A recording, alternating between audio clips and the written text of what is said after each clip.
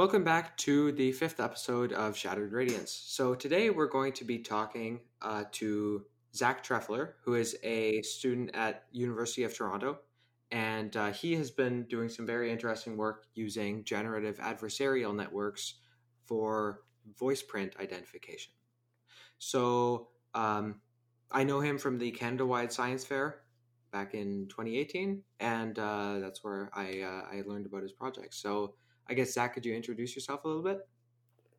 Um, yeah, sure. I just finished my first year at the University of Toronto. Like Brendan said, I'm studying computer science and physics. Uh, I started programming uh, about 9 years ago, and so I got into AI when I wanted to do programming projects that were sort of more involved in data analysis.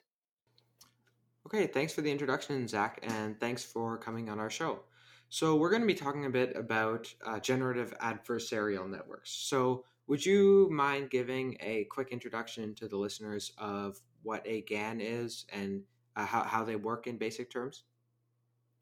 Yeah, sure. So the basic idea of a GAN is you want a machine learning setup based on neural networks that can generate data.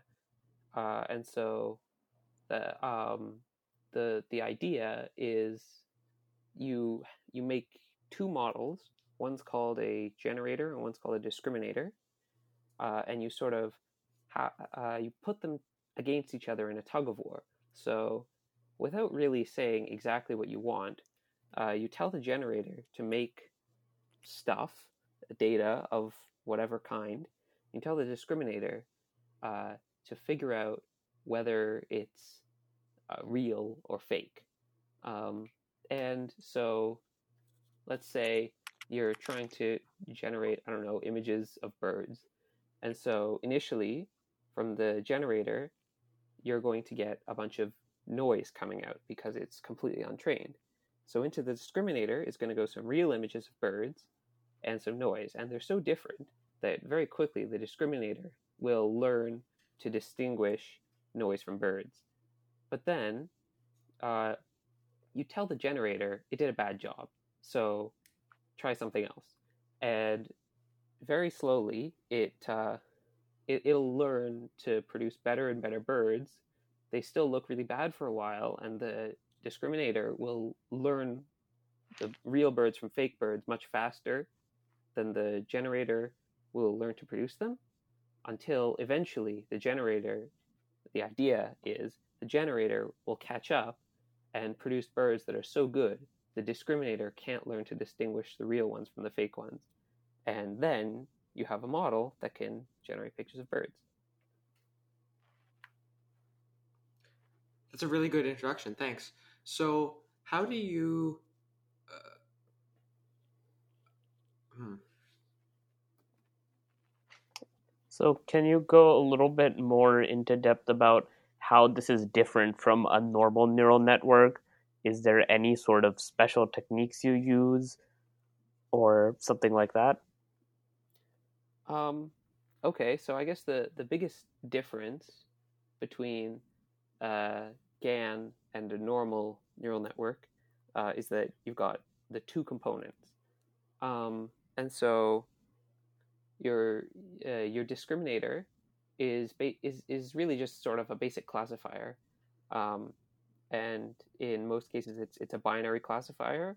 So you've got whatever data coming in, and then it figures out yes, no, is it real, and then that's pretty much exactly the same as you'd see um, in a normal neural network. But then the main sort of structural difference is that now you've got the second one, the generator, um, which you have to. So first, that's kind of different from other networks because what you want is to design something so that the sort of the shape of the data coming out is what you want, so that if you want pictures of birds, for instance, you're not going to have a classification vector. You're going to have, so maybe the input might be how how the features of the bird, that would be a vector going in or something, and then the output would be actually the whole image that the thing creates. And then what you have to do is set up the loss functions of those two neural networks so that they're when the one's doing well, the other's doing poorly. So you take the loss of the discriminator, and if it's doing well, you have to invert that, and then you give that as the loss to the generator, and then so you do whatever your optimization algorithm, gradient descent, or that on the inverse of that loss, and so they're inherently set up to try to beat each other. So you were talking about the inputs to the generator being the features of the bird. How do you actually encode that in your training data? Do you have to label all of your images as being a bird with certain features, or is this something that's learned as the network just trains on its own? So that's sort of that's a good question, and I think that can be sort of up to interpretation by the data scientist. I think probably the most simple method is to have all of the birds labeled with their different features, and so if you want a specific kind of bird, you can tweak those features and get what you want. However, simple isn't always the same as easy, so it's a much simpler solution, to making that program, but it might be hard to get a data set where all the birds are labeled in the right way. And so if that's not what you have, then maybe you'll have to settle for less features, maybe even no features at all. You just want call birds and that's it. Or you could figure out some sort of reinforcement learning solution where you basically get some groups of birds, but you tell the machine to find that out. But that's sort of non-standard, I think. Okay, so I assume that when you train again, you have to have some kind of, you have to have some kind of pre-labeled data set. How do you incorporate that into the training process? Do you pre-train the discriminator with the existing labeled set? And additionally, once you generate some images from the generator, which will initially just be noise, how is that managed? Do you generate a set of a predefined size for each generator model and then use that to train the discriminator? Sorry, can you just explain the last part of what you said again? Sorry. Okay, let me restate that. So how is the existing labeled set incorporated into the training process? Is it are the discriminator and generator actually trained at the same time, or will you have something like the generator used to create a set of a certain size, and then the discriminator is trained, and then that's used to retrain the generator? Okay, so I mean, there are all sorts of different ways of setting it up, but sort of the most basic fundamental way is to have them training at the exact same time. So you'll have pretty much a blank generator and a blank discriminator, and then you tell the generator to generate one image. You take another from your data set, and you do two passes on your discriminator. You say this one's real, and then you update the network accordingly. And they say this one's fake, and then you update it accordingly again. And then, okay, so then there are, of course, two things that come to mind for adding on that. One is that if you already have something useful for a discriminator for whatever purpose you're doing, you could maybe try to use transfer learning on the discriminator to try to get it to start off better. You wouldn't want it to start off too good so that your generator can't learn. But if you sort of give it an advantage, then you might push your generator to become even better. And then the other thing is realistically, we usually don't train things one at a time. We usually use gradient descent in batches instead of completely one data point by one data point. So yeah, in that situation, you would have some sort of grouping of the real images and the fake images, and you feed in a whole batch and use the average loss or whatever, however you're doing it, to update the network. But then those are sort of more extra things that, you know, that they help in practice, but in theory they're not necessarily part of the GAN scheme. That makes sense. So before you tell us about your specific project, would you mind naming a few different places where GANs have been applied or are commonly applied?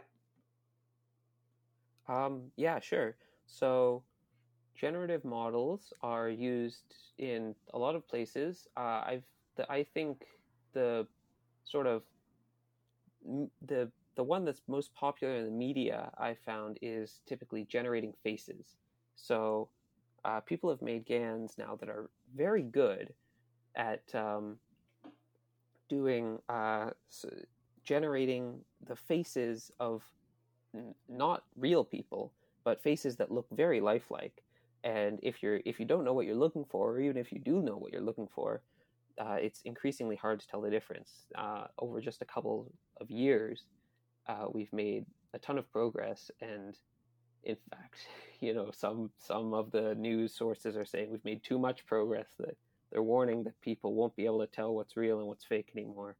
But so yeah, that's one of the major areas. There's also some other areas that you use GANs, for instance, in generating speech. So, for instance, text to speech, you could generate a voice that's not real, and that's very nice because then you don't have to record 1,000 clips of somebody saying something. However, you would, of course, have to get some voice clips anyway for the training data set, but that's it in various areas, having a computer generated voice is useful. And I think getting closer to what I'm doing, one area that GANs are used in is style transfer. So this is an example that's it uses something that's typically a modified GAN structure. So you don't have the most basic form of one discriminator, one generator. You might have something a little more complicated, and I guess I'll get into that a bit later, but the goal is, for instance, instead of taking whatever data, generating an image out of basically nothing, or maybe a feature vector, and generating an image based on that, you start with an image, and then you change it in some way to produce another image. And if you want the changes to occur in a certain pattern, for instance, taking real life images and making them look like they were painted by Monet, that is a style transfer problem. And I haven't seen it in the news so much, but I think it's very interesting. Yeah, I saw at NVIDIA GTC there was actually a really wonderful painting that they had on display, and it had been done entirely by a GAN, but I certainly wouldn't have been able to tell that it wasn't painted by a human. So you'd make a bad discriminator. Yeah, that's very true. Yeah, it does bring back a lot of ethical concerns, like whether it's even okay to misrepresent things. Like, yeah, that's true. It goes off our topic, but GANs can be used very easily to create fake content. And yeah, I'm not an expert on that, you know. I'm sort of half excited by that and half scared. So I don't know if you want an opinion. I don't really have one, except that, you know, it's cool, and also let's be careful. Yeah, well, I'm sure you've seen the videos that have the political figures saying all kinds of things that they didn't say, but it was generated by a GAN. Yeah, I've So seen those. They're crazy. yeah, it is kind of scary. Um, Also, your point about text reminded me. Anish, you mentioned at one point the GPT-2 model created by DeepMind, which was Yeah, being used to generate news reports and stuff. yeah, it was done by OpenAI actually. Oh, sorry. But yeah, they had a model that could generate text, and then there was a lot of controversy over whether they should release it or not. Yeah, I mean, there's definitely a lot of controversial stuff going on with GANs. Kind of unfortunately, because I don't know, it gives it a bit of a bad rap. I mean, I can also point out examples of like generative models that people have fed a GAN or some other kind of similar generative model the entire text of a bunch of books or something, and then they've used it to try to sort of turn somebody else's writing into that writing, or to just generate text that imitates that author or that whatever list of books, and the results are usually not scary at all. In fact, they can often be pretty funny. So, I mean, GANs aren't all bad. That's what I'm trying to say. Uh, That brings Yeah, up an interesting point about GANs, and if eventually, when they become that powerful, they could replace humans in a lot of factors, don't you think? I mean, yes.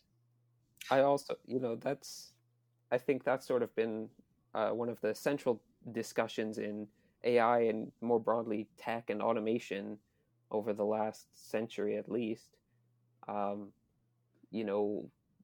with increased automation, it also leads to sort of people's jobs getting displaced.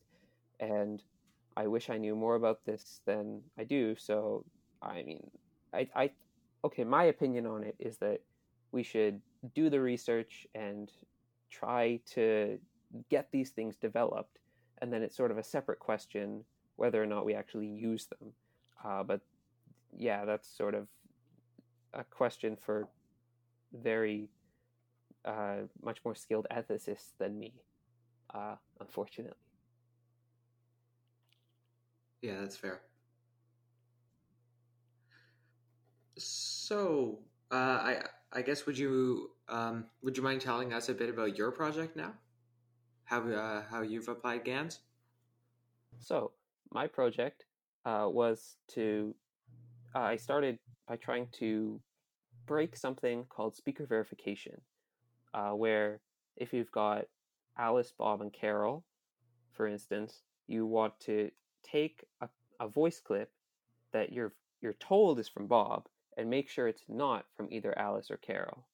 And it's pretty closely related to a similar problem called speaker recognition, where you're given a piece of some clip of voice again, but you're not sure who it belongs to, and you try to assign it Alice, Bob, or Carol correctly. And so this is a similar problem, but it's more sort of security oriented. So um, the models are more specific, and they're trained on one person versus everybody else, or that's the idea if you can get that specific, so that people don't get into a secure system. That's the typical application. And so, what I wanted to do was try to break those systems using GANs. So, what I did, I took a big data set of a lot of different people's voices, and I couldn't find a sort of state of the art model to do speaker verification on that. So I sort of had to make my own, but I did find the rough sort of parameters that the state of the art would use. So I tried to replicate that as accurately as possible. And then I tried to make a GAN system. It wasn't a typical GAN, it was sort of doing style transfer that I talked about earlier, um, to try to turn other people's voices, to turn a person's voice who wasn't supposed to be let into this secure system, to try to transform it in some way using the GAN so that they would be let in to the secure system, so that I would essentially fool the speaker verification system that I just trained. And long story short, I was able to do that. And then the second component of my project was, now there's this security vulnerability. How can I help address this? And so I showed that if you make the speaker verification model in certain ways, then you won't have this problem. It'll be much harder to fool it using faked voice clips. I didn't show that it's impossible, but it's harder to do using the method that I used. So you used, if I understand correctly, after training the GAN, you used the discriminator and found that that was more robust against forgeries than existing methods? Yeah. So the discriminator against the GANs was it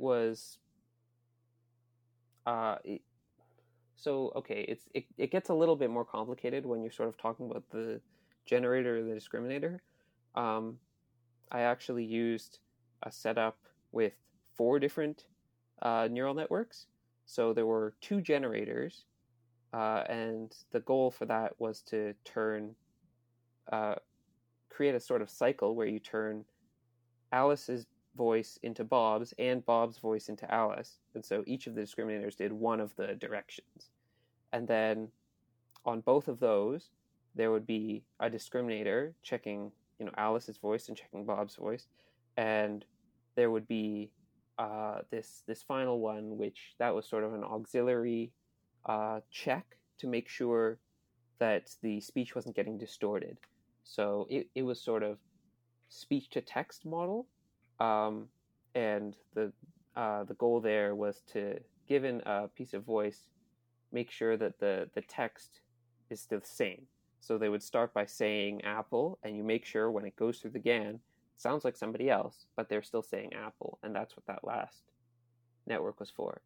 And so when I used that combination and trained it, I found that the discriminators that I had been using, the ones checking Alice and Bob's voice, they were better at doing so than an equivalent model that hadn't been trained using the GAN, and so it had only been trained on the real stuff, and that was pretty easily fooled by the fake data.